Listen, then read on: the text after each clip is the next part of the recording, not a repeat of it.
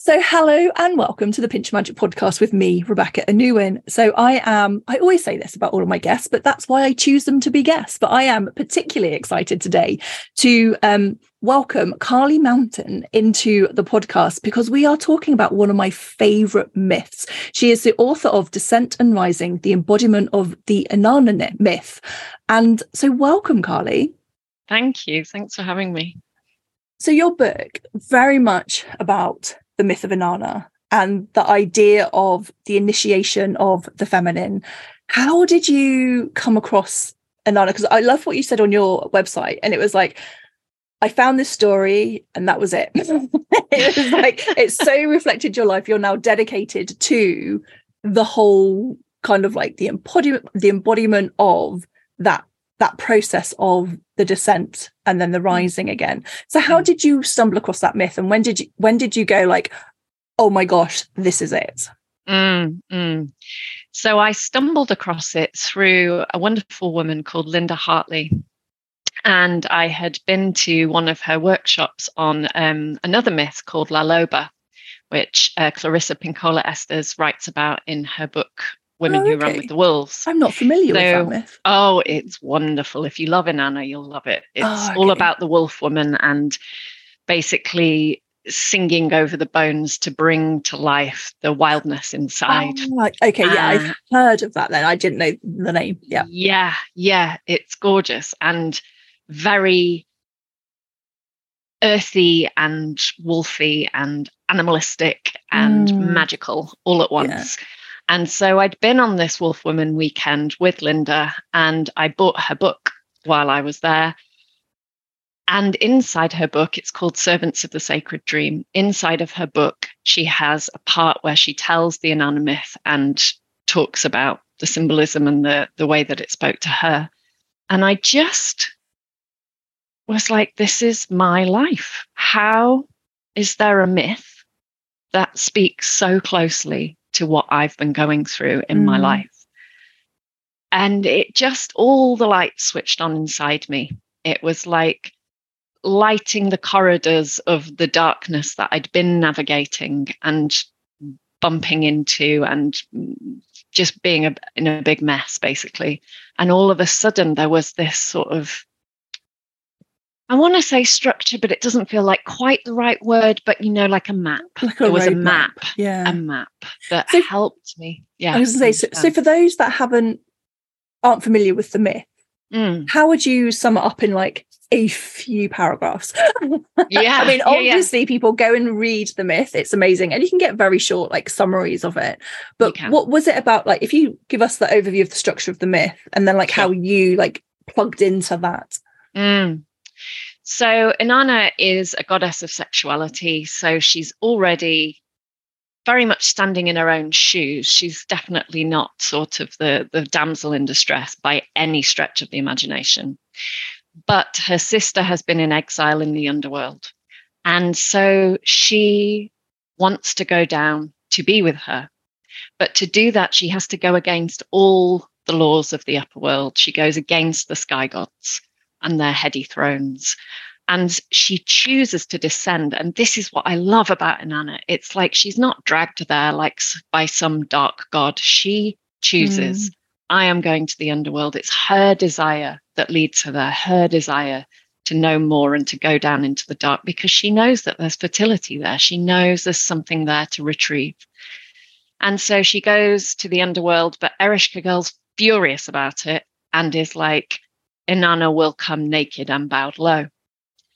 And so Inanna goes down through the 7 gates of the underworld, and at each gate she's stripped of her upper world power. These things could be seen like symbols of our roles, personality, identities, wasn't it? Identities, exactly. And so by the time she gets to the 7th gate, she's literally, the robes are taken and she is naked. And she meets Ereshkigal, but Ereshkigal is not up for a loving sisterly reunion, and she stakes Inanna and hangs her on a meat hook to rot. And so it's not a light fairy tale. It is a visceral, quite bloody, dark story And yet, when she staked her, she then, Ereshkigal girl, starts making these birthing noises and sort of feeling the pains in her body. And above ground, Ninshaba is basically banging the drum for her. That's like the witness, and kind of going for help to try and get someone to help her return. And she calls to Enki, who's a gardener. He's like a soulful sky god. And he creates out of the dirt underneath his fingernails these two little magical beings that go down into the underworld like flies and empathize essentially with Ereshkigal. And as they do so, she offers them a gift of water, the gift of life, and Inanna ascends. And then the second half of the myth is all about rising. It's all about kind of stumbling. There's still a lot of stumbling in rising, but stumbling out of the underworld with this kind of new understanding, new depths of being, and figuring out how on earth we now walk back into our life, embodying the lessons we've learned and the things we've discovered. And that means saying no when we're a no and saying yes when we're a yes. It means sacrificing perhaps some relationships, some old ways of doing things. Maybe the job has to go, maybe, all sorts of things. And then finally, really rising rooted inside of our own darkness, inside of all that we are, as opposed to a fragmented, splintered version of what we are.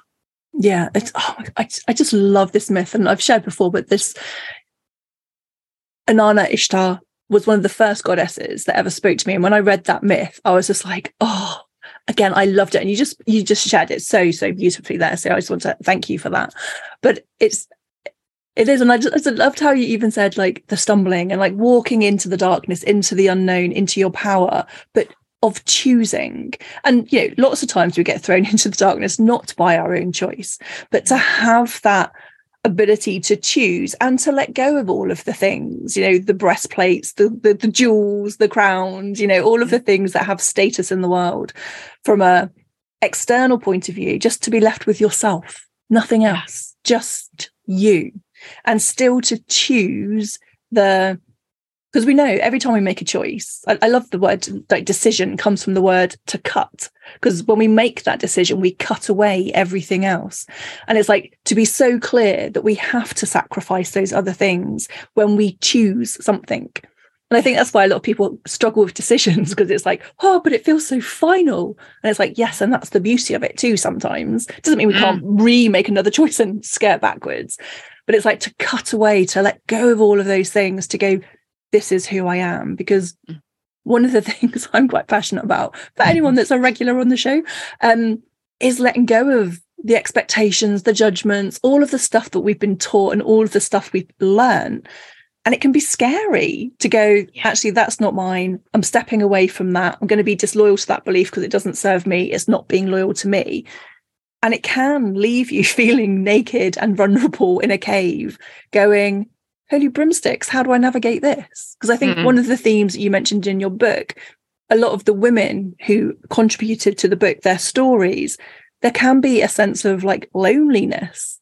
Like, oh my God, I'm a different person. How on earth do I step back into, air quotes, normal world when you've gone through such a profound change? Yeah. And I just love that about the story. So you found the story, you've got the chills, you're like, oh my gosh, there it is. What happened next for you? A lot more loss. I think I was inspired, but I needed to. I think this is the thing that this is a cyclical mythology. I don't think we just go down linear, come up linear, and we're done. There's concentric cycles inside of the cycle. And what I had been foraging for, I felt really inspired at the time. I was trying to find a way of holding containers for other women to work with this. And there wasn't much modeling for that in the world that I had come from. It was all much more hierarchical, linear structures. It was very much sky gods. Yeah. And so in order to do that, I just had to shed so many old ideas and ideals that were no longer serving me, looking to somebody else, another authority to validate my work, looking for someone else to validate my mothering, looking for someone else to basically tell me that I was doing the right thing. All of that had to go. And I had to really dare to, as you say, stumble out and kind of dare to be naked in what the ways I was going to be doing things. And I think the really painful thing, that cut that you're talking about, it often cuts through relationships with the people often who are closest to us. And some of the people who I thought I would never have a cut with, some of them I lost entirely out of my life, and some of them I very nearly lost. And actually through the repair, the relationships have deepened. But it was a really painful time of seeing the masks inside of myself and those around me, in the ways that some of my closest relationships were rooted in things that actually I could now see were not true and actually stifling me. Yeah, relationships is a really tricky one, isn't it? Because we bond through a relationship with where we are with the knowledge that we have at that time. Yes. And so you both take on the role of what that person kind of needs. It's like maybe, I mean, even in romantic relationships, it's like perhaps, in fact, this happened in my first marriage, is that we got together and it was like love at first sight. And now whenever I tell anyone it's like love at first sight, I'm like, please be careful. That's quite often issues. That's quite often woundings going, oh my God, you're perfect for me. Absolutely. And as the relationship went on and I started to grow and change, it was like I was breaking the contract that we had, that I was this type of person and he was that type of person. And while we were both playing out those roles, everything was wonderful. But as soon as one of those people, like air quotes, breaks the contract, the dynamic of the relationship shifted, and it just, there was like nothing inherently wrong, so to speak, from the outside, from all of the trimmings of life. But suddenly we weren't connecting in the same way, because I was unlearning a lot of stuff that I'd kind of taken for granted or just like absorbed over like a lifetime. Yes. And that other person wasn't kind of growing the same way, so it ended up that growing apart.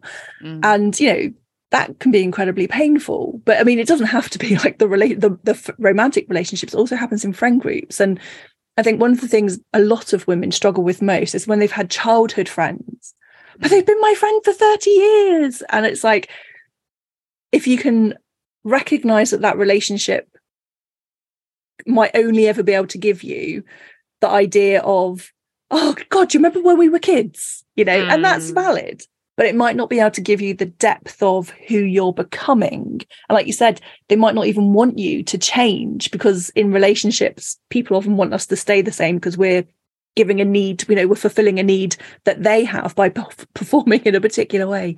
We are very complex, aren't we?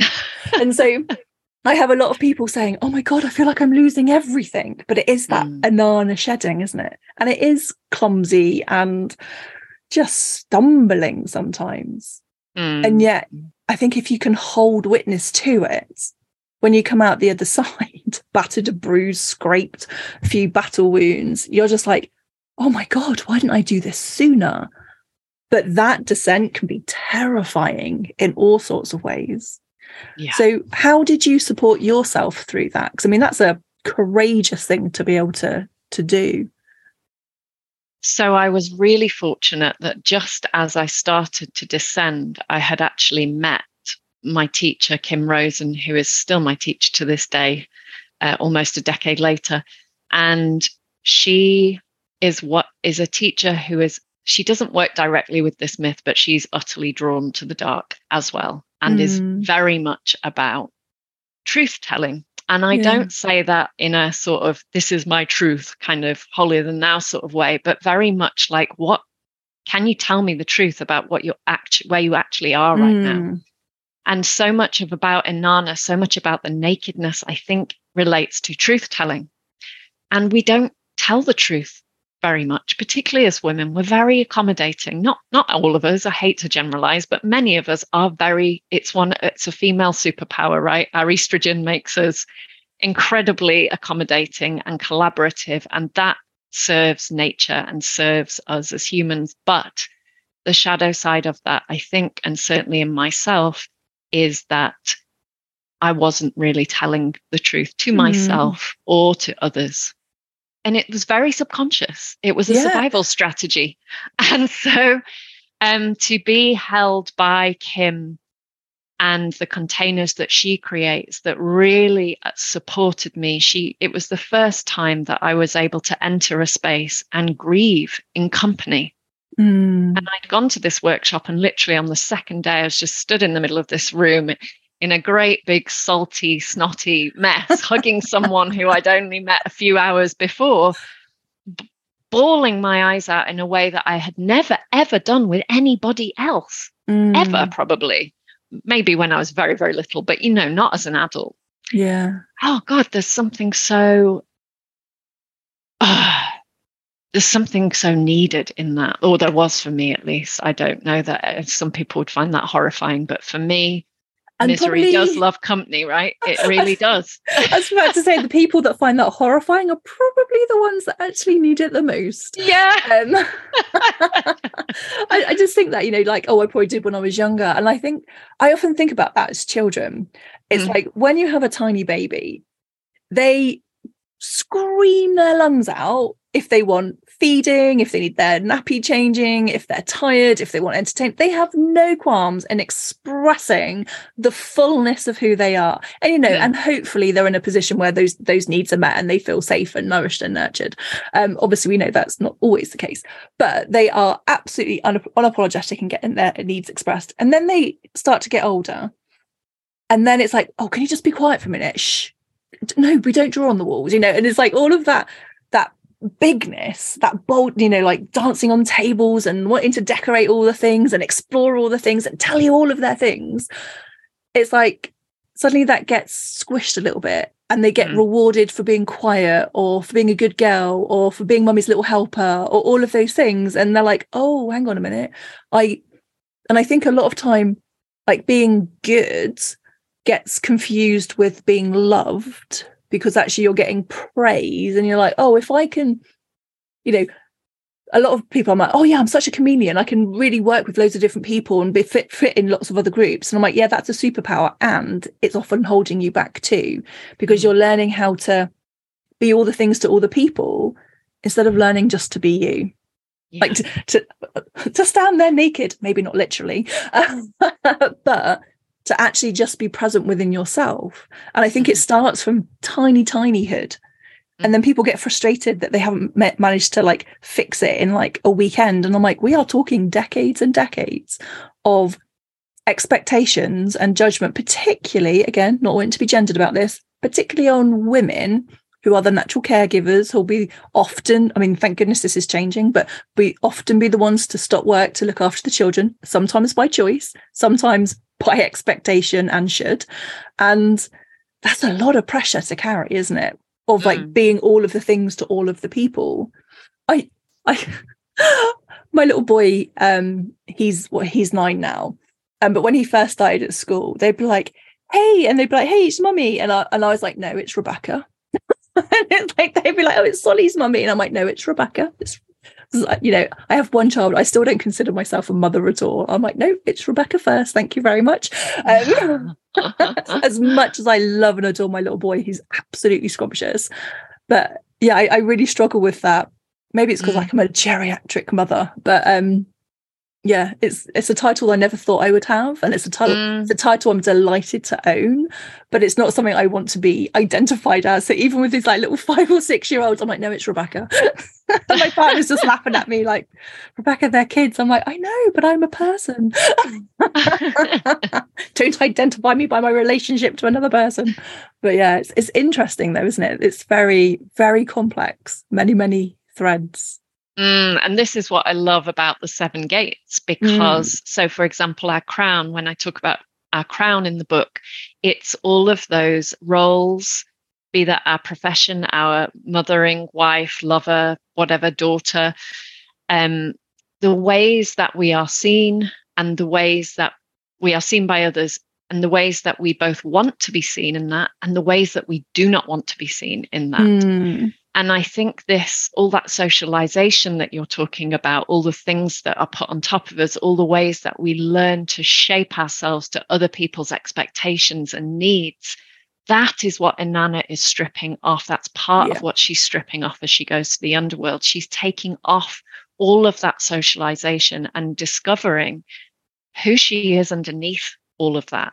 Who is Ereshkigal? Who is that dark one inside of all of us? Because we all have this. We all have these parts that have had to be, often for survival and to get love and to fit into society. We have to put certain parts down into the underworld. And the body remembers. The body doesn't forget them, right? Yeah. The body remembers them. We put them down in the pelvis as far away from our heads as possible. And so part of the descent is also coming back into our physical body and feeling what's there, feeling what's my gut saying, feeling what's my roots saying, what am I rooted into, what's my heart longing for, what's my voice, what am I voicing, what am I not voicing, what's holding me back, what am I colluding with that actually is keeping me, I'm keeping me in the underworld somehow, right? We keep ourselves there. And I think Inanna's choice is the moment where we go, actually, it's not worth it anymore. I can no longer betray myself. This. Yeah, exactly. I've done, that's it. I've had enough. I don't care. And it's interesting, you talked about like you move it away as far as you can and you put it in your pelvis. And I always think that I've often described that space as that kitchen drawer, the cupboard under the stairs. It's where we put all of the things that were like, oh yeah, that menu, the Allen key from the Allen key from IKEA, the random screwdriver you found, and it's like, oh, I'll just put it in that drawer. I'm like, maybe it's just me that has one of those drawers. No, it's like a bit of everything. We call it the messy drawer in our house. And it's just like, oh, this emotion's come up, but I can't deal with it right now. It's a bit inconvenient, so I'll put it in that drawer. I'll deal with it later. And of course, we very rarely actually go back and go, oh, let me just unpack that, or let me journal around that, or let me go to therapy, or whatever it is. It's just like it gets squished and squished and squished and squished. And then we have symptoms. Yes. And, the body remembers, the body will get your attention. And often if we carry on ignoring it, it speaks louder and louder and louder until you're like, okay, I now have to pay attention. Absolutely. And so again, I love the Inanna story. It's like, okay, before I get to that point, let me choose to address this.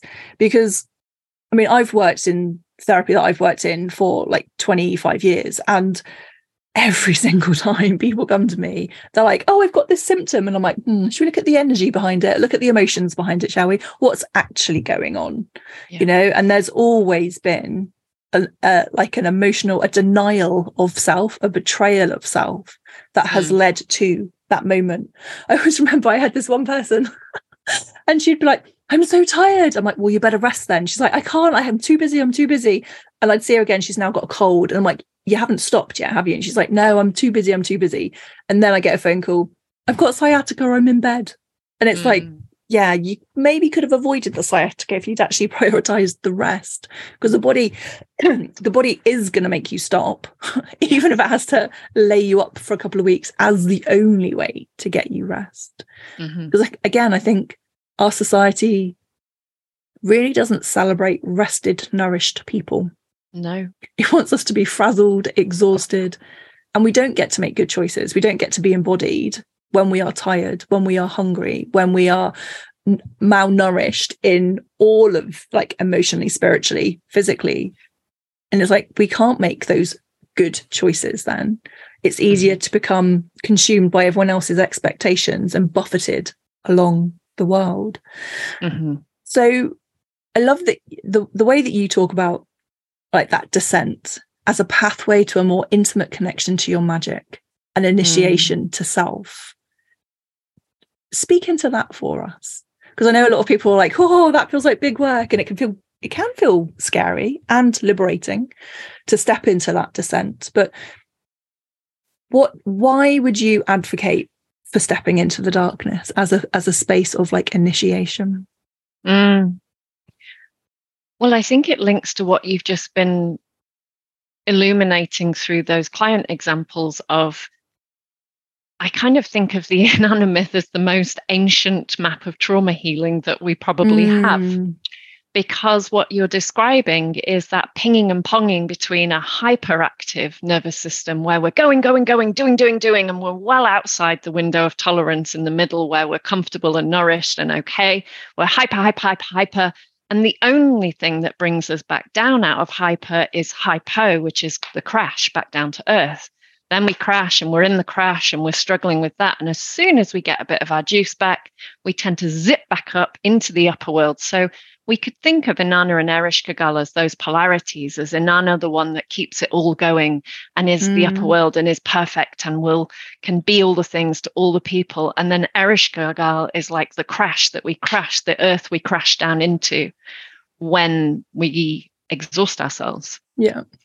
And in the middle of that, in the middle of those two is pleasure, juice, creativity, embodiment,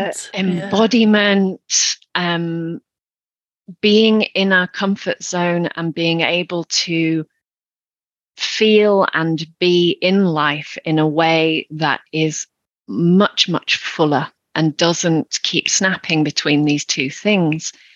And so I think the initiation is actually heading towards being in our window of tolerance, being inside of our bodies and our lives more fully. So I think people associate initiation with sort of difficulty, and of course it is, but in a sense we're already in pain if we're flip-flopping between those two polarities all the time, because what our body is trying to do in the crash is bring us home. And so for me, an initiation is actually a homecoming. And when you say being in touch with your magic, I think there's something really scary about being in touch with our magic, because then we have to really own it, as in we have to really step into the truth of what we are yes and what we are a no to, and feel our natural limits. Rather than actually trying to pretend that we're Superwoman and then crashing down onto the floor when we discover again that we're not. Or when no one's looking. Yeah. So I would go towards it, because even though it's painful, the chances are if we haven't gone towards it, we're probably already in pain. But it's just a known pain.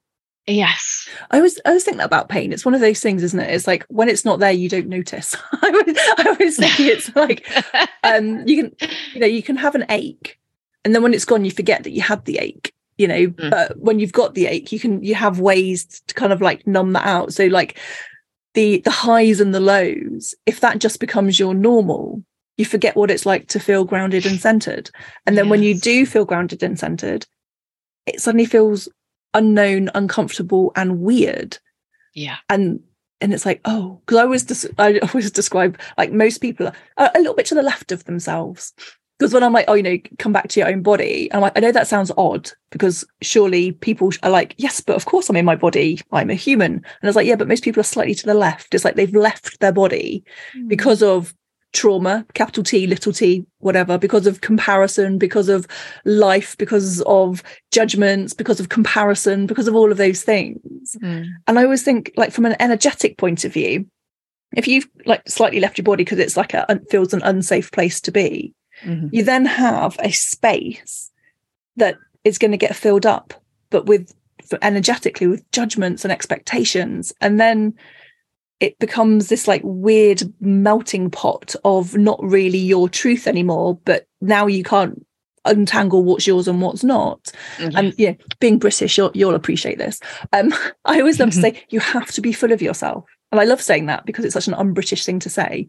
But what I mean is like full of your own dreams, your own desires. And whilst it might feel uncomfortable as you come back into your own body, it's actually the safest place for us to be. Because when we are embodied, we can't take on the judgments, the expectations, the shoulds, the noise of the society around us. Because like you say, we know our edges. We know what our yeses are. We know what our nos are.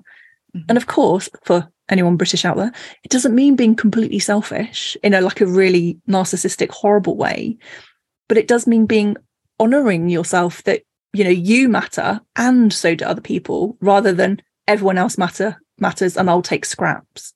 So how do you navigate that with like your clients or with your own work of that, allowing yourself to come home to yourself, prioritising yourself and your needs, your yeses and your nos, in a world that's like, oh, Carly, that's very selfish of you, you know.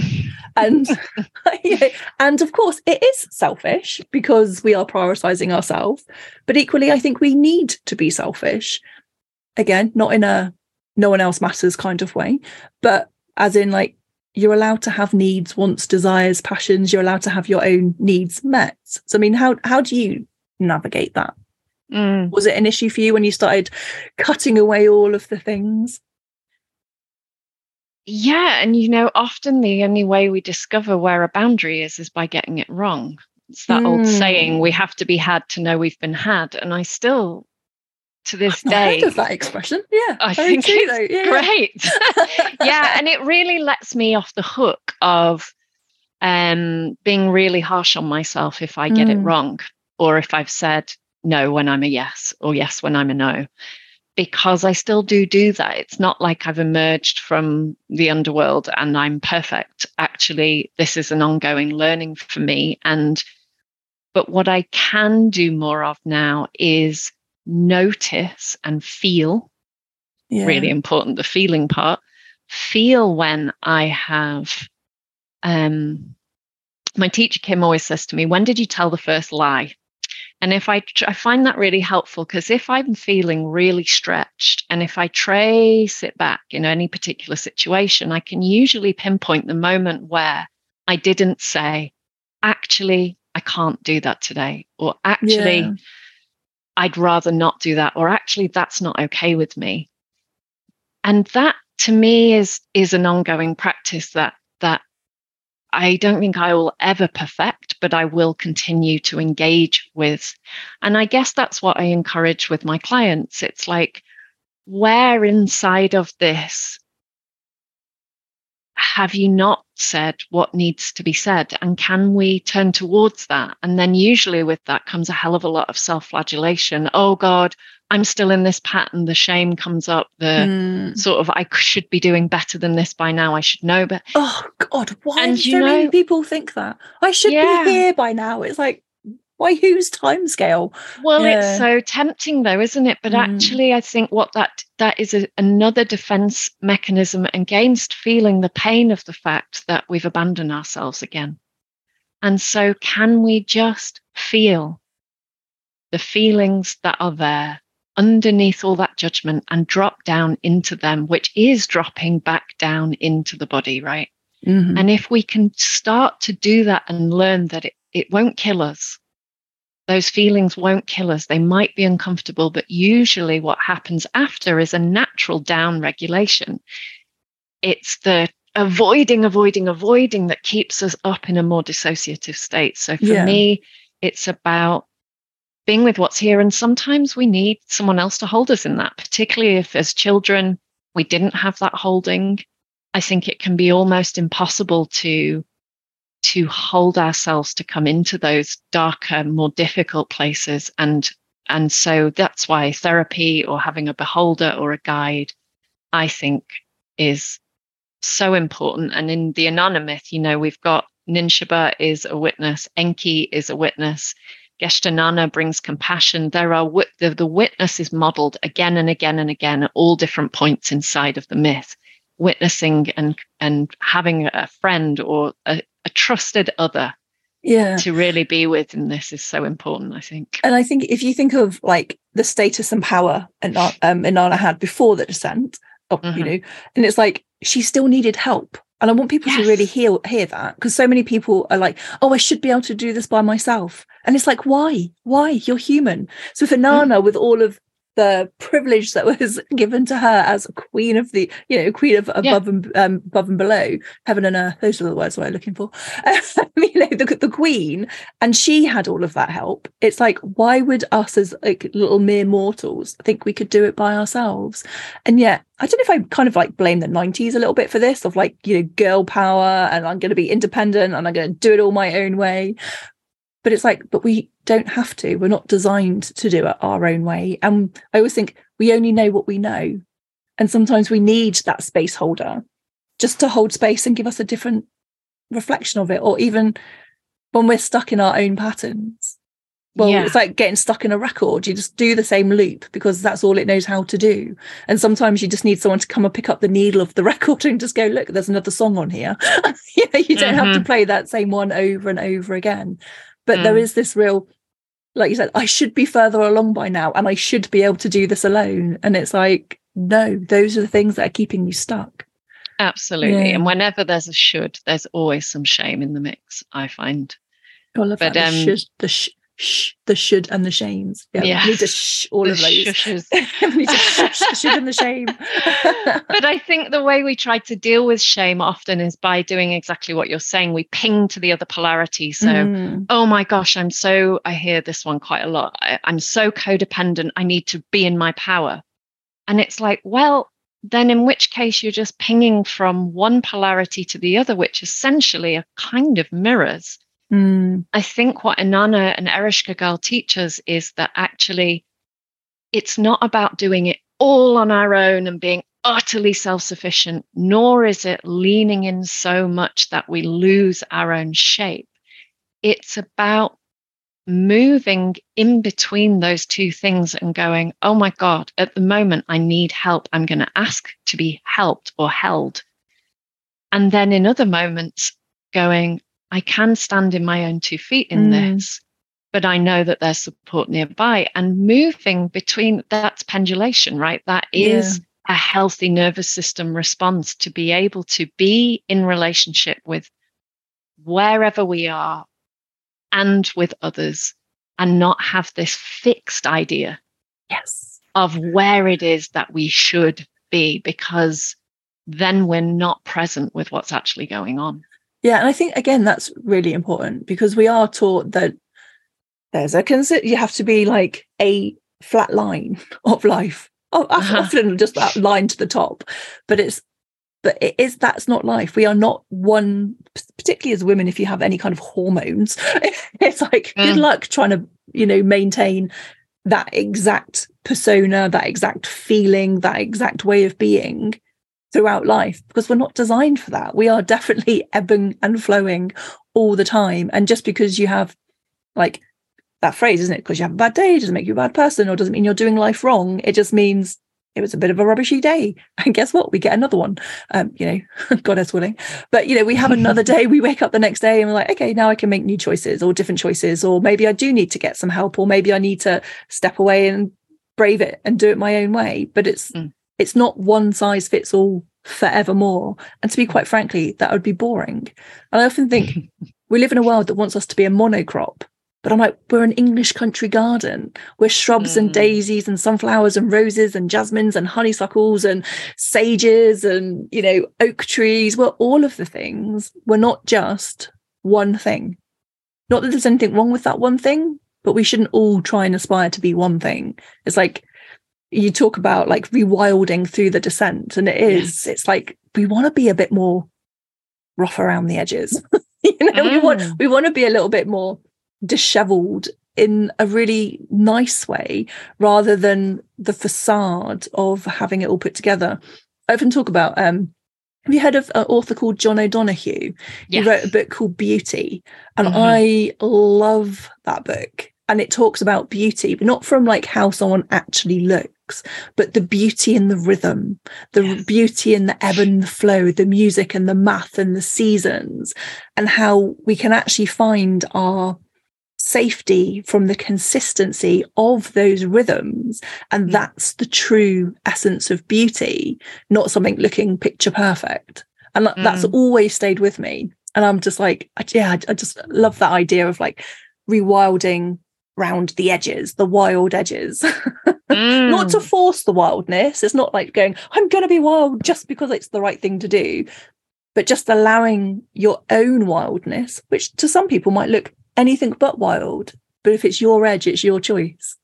And it's interesting as well, isn't it? Because I think when I first started to rewild myself, I, being typically Scorpio, had this image of wildness being quite sort of fierce and messy and Yeah. And then one day I was like, do you know, it can also be that lioness laying on the floor in the sun, doing nothing. It can be nothing's totally wild. Yeah, well, the fallow part is a wild part. Going back to what you were saying about rest, being fallow is an aspect of the wild that's hugely necessary. But what I also love about rewilding is the relationality of it. The ecosystem. You talked about monocrop, and I couldn't agree more that actually, what is it like to be rewilded as a human being in this time where actually it's so consumerist? The beauty ideals are so contrived. Speaking of beauty with John O'Donoghue, and what does it mean to step outside of all that and rewild into a more biodiverse landscape, both inside, but also recognize ourselves as part of nature, part of that web of, and the earth has her stories that she is telling us all the time. And I think as human beings, one of the things about the sky gods is this elevation above nature. Yeah. And away from and to sort of over control nature and use it as a resource that's there to just for us. And it's like, actually, we've really got to change our relationship with that as well. And I think that really speaks to the idea of power as well. Now, a lot of people that I work with, when I talk about power, they get a bit nervous around it, or they're like, but they're afraid of their own power because their experience of power has been power over. So you're talking about that hierarchy. And I was like, oh yeah, of course. When you look at corporations, often, not wanting to generalize, but I think it might be a safe generalization, they're not as loving and caring and have that relationship with the earth or the minerals they're mining or the way that they're taking the things from the earth. Yes. As perhaps they could be, but it is, again, it's like that sky god hierarchical above, and actually it's like coming back into relationship with power as power from within, not power over. The power of choice, that power of sovereignty, of authority over your own. I suppose it's responsibility, actually, isn't it? Responsibility for your choices, for yourself, for your relationships, how you show up. The energy, the attitudes that you bring to the world. Yeah, and I think that's why I feel so like always connected to nature, because it's constantly teaching us that, keeping us rooted if we allow it. Because something I think is something you wrote in your book, and I love this, and I think it's very much speaks to, the consumerist society right now, or maybe I've misunderstood how you meant it, but it said nakedness is not necessarily synonymous with authenticity. Sometimes it's just overexposure.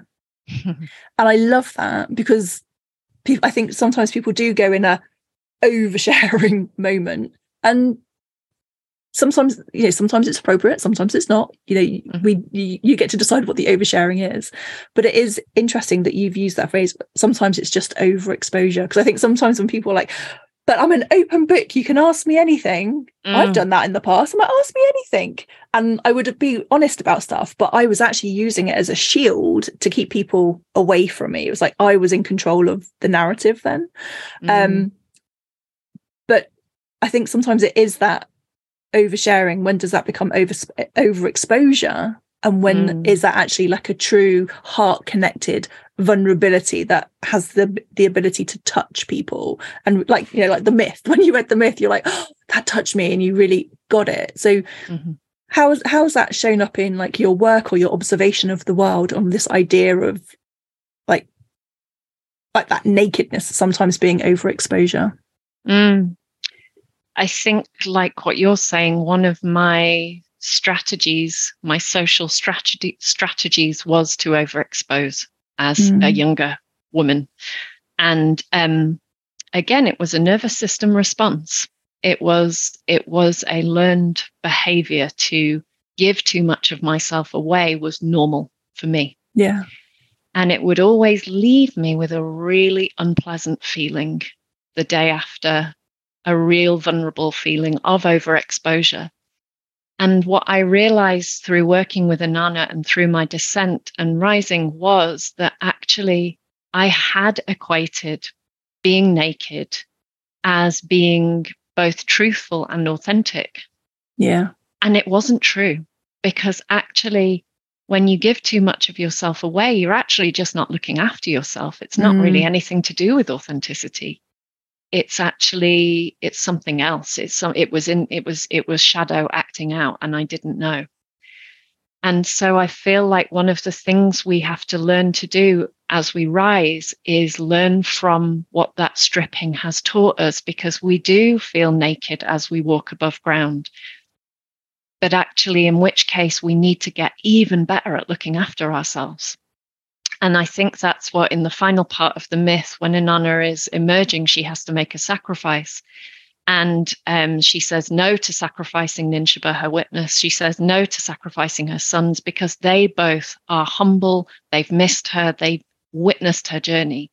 Then she meets her husband, Dumuzi. He's sat on her throne. He hasn't even noticed she's gone. He's dressed in all his fine garments still. And for that reason, she knows that he has to be sacrificed. And that, for me, is such a powerful moment, because it's the moment where if all of these characters are symbols of our own inner self, the masculine is often equated with the structures, the boundaries, and the resources that we have. And so how are we resourced in this moment? If our resource is wanting to be elevated and ignore the underworld part of us, it's not going to resource us. It's going to sell us out all the time. And so Dumuzi has to go and be humbled. And as he then, if the masculine and the feminine can then come into a new relationship inside of us, then what the masculine can do is start to be our protector, rather than our slave driver, or the one that will not tell us where our own edges are. And I feel like that was a huge learning for me, is how much do I actually want to give you in this moment? How does it feel for me to keep something back for myself so I'm more resourced? And why is it that as soon as I have some power or some energy, or I'm well resourced, why do I want to give all my resources away? Like, what is that thing about shame of being okay? Yeah. I think so much of what compels us, and I do think, again, this is a really female trait, because I just see it in so many of my female clients and friends and myself and family, of, as soon as we've got something, the temptation is to then give it away and spend it all at once to make sure everyone else is okay. It's like, wow, where is the discomfort in me of feeling really full of myself, as you said earlier, of feeling really full? And that takes time for our nervous system to kind of plump out to be a better container for our own fullness. And to really, because actually also women are and have been attacked for being full of ourselves. Women who stand in this fullness still get so much more. I was listening again with my daughters to Laura Bates' wonderful TED Talk, the Everyday Sexism TED Talk. And she's speaking to all of the horrendous abuse that she received when she started to step into this conversation about how women are treated day to day. It's a reality that we have to live with, and it is real, it is there, it is scary. And we do tend, in general, to be safe enough in the West to be a bit fuller in ourselves than perhaps we have been. And so, to not overexpose, to not give too much away. What does that mean for us? What does it mean to be full of ourselves? and to enjoy that. I mean, God, pleasure lives there. Gosh, I know. Pleasure lives there. I was talking to someone the other day, and it was just like, be so full of your own magnificence that, it's just like savor your own flavor. It's like, what does it feel like to enjoy your own energy before you give it out to someone else? And I saw this, like, I can't remember if it's a meme or whether it's like a little Facebook thing. And it was just like, you're allowed to say no if you're not exhausted because you don't want to become exhausted. Yes. Hallelujah. And it's like, oh yeah, I've got the energy, I should say yes. And it's like, you're allowed to say no even if you're not tired because you don't want to become tired. And I was like, high five that person. And it's so true, isn't it? It's like, oh, we have something we could share. And it's like, yes, but at what cost? And it's like, yes to being generous, but again, going back to that, like being full, it's like the reason I advocate for it so much is because when we are full, we can give more generously from a place of fullness, which comes from generosity and joy and fullness and pleasure. Whereas if we give from a place that's empty, it comes with the energy of frustration and depletion and resentment. And it's like, what would you rather receive from someone? Would you rather receive generosity or resentment? You might think you're hiding the resentment, but energetically they know, and you know. And it's like, so it's like you're doing everyone a favor by holding yourself to the standard of fullness. I feel like, sorry to interject, I feel like Betty Martin's Wheel of Consent. I don't know if you've ever worked with that. No. But it was something that I worked with and discovered through my own journey to the underworld. And it's so beautiful for looking at these relational dynamics of give and receive, taking, what's in the shadow. She's got 4 quadrants. I would look it up on YouTube if anyone's interested. She's got lots of free resources on there, but it's all about these relational dynamics of exactly what you're saying. If I'm giving, am I truly giving? Or am I just being a doormat, which would be the shadow? And if I'm taking, am I taking from a place of, gratitude, or am I actually perpetrating in my taking? And It's really, really brilliant framework for working with these relational dynamics that are alive in all of our relationships and with ourselves. I mean, it's such a... Yeah, because it's like, are you giving from a place of generosity or are you giving from a place of fear? Because they are completely different energies, but the action looks the same. Yes. So we're like, oh, but I'm so kind. It's like, I knew this one person. They were like, I'm just so generous. I just love giving. And they were in a position where they could financially give to other people. And I'm like, are you really giving from generosity, or are you annoyed if they don't appreciate you as much as they think you should? I said, because then it's about control. Yes. Yeah. And they were like, what? And they were like, oh, no, I give it because it brings me so much joy to give. And then I spoke to them a little while later and they were like, yeah, it was about control because I resented them when I didn't get what I felt they owed me. And I was like, yeah. So so many dynamics to unpack. Definitely. Where do you recommend people start? Because like you say, there are threads upon threads upon threads of like, oh my gosh, there's so many things to look at. But obviously read your book, because people will recognize the stories within themselves. I think that's always, like you say, the witnessing, the recognition. Stories are such a powerful way to teach, to understand, to explore. But where would you recommend someone start if they wanted to say yes to their version of the descent? Well, it's interesting you ask that, because I just held a Descent and Rising online retreat, and the final call on that was called Invoking Inanna.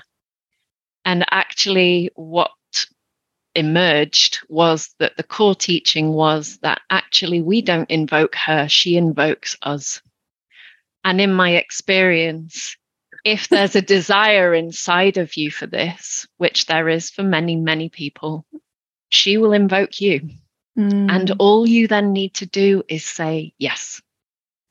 And that might mean saying, yes, I'm going to seek out a therapist now and look at this thing that I've been ignoring for ages. It might mean saying yes to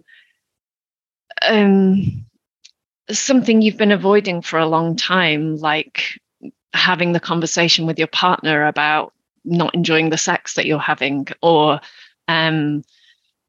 saying no to a demanding family member. It can be very small. I mean, those things are both quite huge things, actually, but it can be, I think the message I'd kind of give is that it echoes through all layers of our lives, from the very, very small interactions all the way through to the really big ones. So it might be saying, when a friend next says, "Oh, can you just do this for me?" You stopping for a brief moment and thinking, am I really a yes to this, or am I a no to it? And if you're not sure, saying, "I'm not sure, can I get back to you?" It's one of my favorite sentences. Give yourself time. It's Give okay yourself to ask time. So there's not one thing I can say, but it's usually, you talked about edges earlier, it's usually moving towards an edge that's uncomfortable.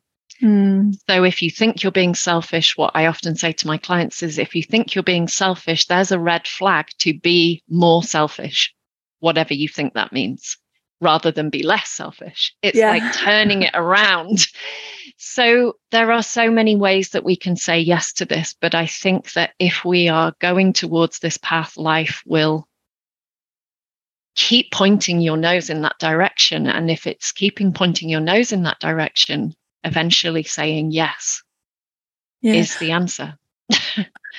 I think it's one of those things, like you said, "Oh, I feel like I'm being selfish." And you're like, "Well, you need to be more selfish." And it's like, "But I don't want to be a bad person." And it's like, the very fact you're even questioning, will I be a bad person by being selfish? You know, you're not going to be a bad person by being selfish, whereas people that are the bad version of selfish, it needs a new word rather than selfish. They're not even questioning what their impact is on anyone else. So I think the very fact that you're even asking about, "Oh, will that make me too selfish?" Or, what about other people? Isn't it, whatever? And it's like, well, the very fact you're questioning it means you need more of it, isn't it? And I think a really good question is always, what is my fear in being seen as a bad person? Because I think one of the things that we're afraid of is not only being unseen, but being seen in the ways we don't want to be seen. And we all have a part of us that's greedy and needy. We all have parts of us that, don't always tell the truth. We all have parts of us that we have dark parts of us. We are not perfect. And can we risk that, being seen in the lights that we don't want to be seen in? Because oftentimes I think when we're trying so hard not to be seen as something, it's going to be acting out somewhere else, because you're just giving it more energy. You're giving it more energy, and to suppress it means it has to just come out the side door. It doesn't mean it's not going to exist anymore. And this is what we do with Erishka Girl. We try to push her down, and then, as you said earlier so clearly, she will act out in a symptom or in a shadow way. So can we turn towards the patterns that are repeating themselves inside of our lives and ask what they're trying to show us? What are you trying to tell me? So how has embodying the myth changed your life then? I mean, apart from like the dedication of your work, you're like, Rebecca, every single part of it. Just like, I don't know, sometimes. And, we've talked about like the descent part as being like quite a big undertaking, but we're making these choices every single day. So sometimes those descents might be micro moments of a decision, rather than, I call it, like, you don't have to go and eat, pray, love yourself around the world. You still do this, keep your 9 to 5 and maybe some of your relationships if they're nourishing. But how has like embracing this way of living, of embracing the darkness, of the descent and the ascension, we can't forget about that. Once we go down, we come back up, like more aligned, fuller, more powerful, like that healthy power. How has that like impacted your life now when you like navigate the ups and downs of life? I am more robust and more resourced, without a doubt. I very much used to operate out of a place of constant depletion, and I still have a tendency to go back to those patterns of overdoing, overworking, etc. But I'm quicker to catch them. Yeah. And I feel like I am more in my body than I have ever been. Isn't that a gorgeous feeling? It's wonderful. And it's so odd if you've never experienced it, because you think you're in your body anyway, because that's, you know, I have a body. But when you feel embodied, it's a real gravitas to it, doesn't it? And it's just like, oh, scrumptious. And my capacity for pleasure has grown exponentially. I mean, for me, I love that you talk about magic on this podcast, but, you know, for me, one of the places I contact magic is through my sexuality. I work with people as a sex therapist because I feel like that is where the magic really comes alive inside of us, in that creative energy. And to be a more robust, embodied woman means that I can experience pleasure, untold pleasure that I always hoped and longed to experience, that now I can experience, and it continues to grow and move me. There's this beautiful line, Rumi line of, there is some kiss we want with our whole lives, the touch of spirit on the body.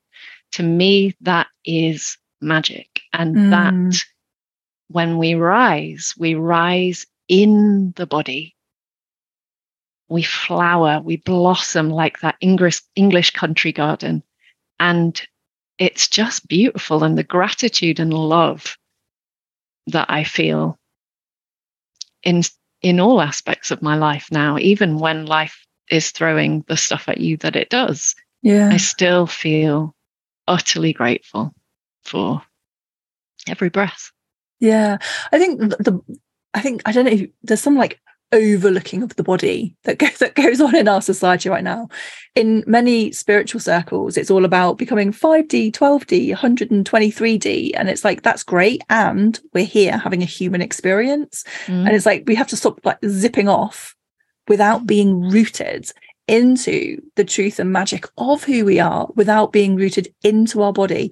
And like we've talked about, the body can be a very uncomfortable place, but it's about coming back into relationship with that, which is, you know, where the good stuff is. It's the pleasure, it's the magic, it's all of that juiciness that just makes life just that much more magical, I think. Fantastic. So, Carly, where can people come and find you? So you can find me at my website, carlymountain.com, and I'm on Instagram, Carly_mountain. On my website, if you sign up, you can still take part in the Descent and Rising online retreat, which were 7 conversations with 8 wonderful guests all around these themes that we've been discussing today. And obviously you can get my book. You can get signed copies direct from Womancraft Publishing, which would be to support a brilliant independent publisher as well. Or you can get them from wherever you get your books from online. And I'm just really hoping that the book can be a resource for anyone, because I think books can be witnesses, and books were so important in my own descent and rising. And that was really what inspired me to write the book, was that I felt so alone at moments in my descent. And I've heard from so many people since it's come out who are contacting me saying, gosh, this has just really met me in this thing that I'm walking with. And it's just, I'm so glad. So please do buy the book, share the book if you enjoy it. And come and find me. Stories are so important, aren't they? It's like we teach through stories, we connect through stories, we inspire through stories, we relate through stories, you know, we entertain through stories. It's like all of the things. And I think sometimes when you are on this path, whether it's a spiritual path, whether it's like a unlearning all of the past path, whether it's opening up to your own magic, you can feel a bit alone, because it's still, even though it's like my entire world, I'm like, what do you mean you don't talk about magic? That's a bit weird. That it is still not what everyone does. And so when you're doing this and you're stepping away from everything that you have been taught about what makes a good person or what makes a bad person, or, you know, what makes someone selfish, or all of those things, it can be like, oh my gosh, am I losing the plot? Is this the right thing? And then you come across a book like yours and you're like, oh, thank goodness it's not just me. Yeah. That is such balm to the soul. And it can just give you that, I guess, that the courage to go, oh, I'm not alone. It might be the words in the book, but there's still a recognition, like you said, the witnessing. Yeah. That holding that space that you can return to again and again on those days where you're like, oh my God, can I do it? You read that story again and you go, I can. It's okay. I want that pleasure. I want that energy. So thank you so much for sharing your story and regaling us with tales of Inanna. Oh, thank you.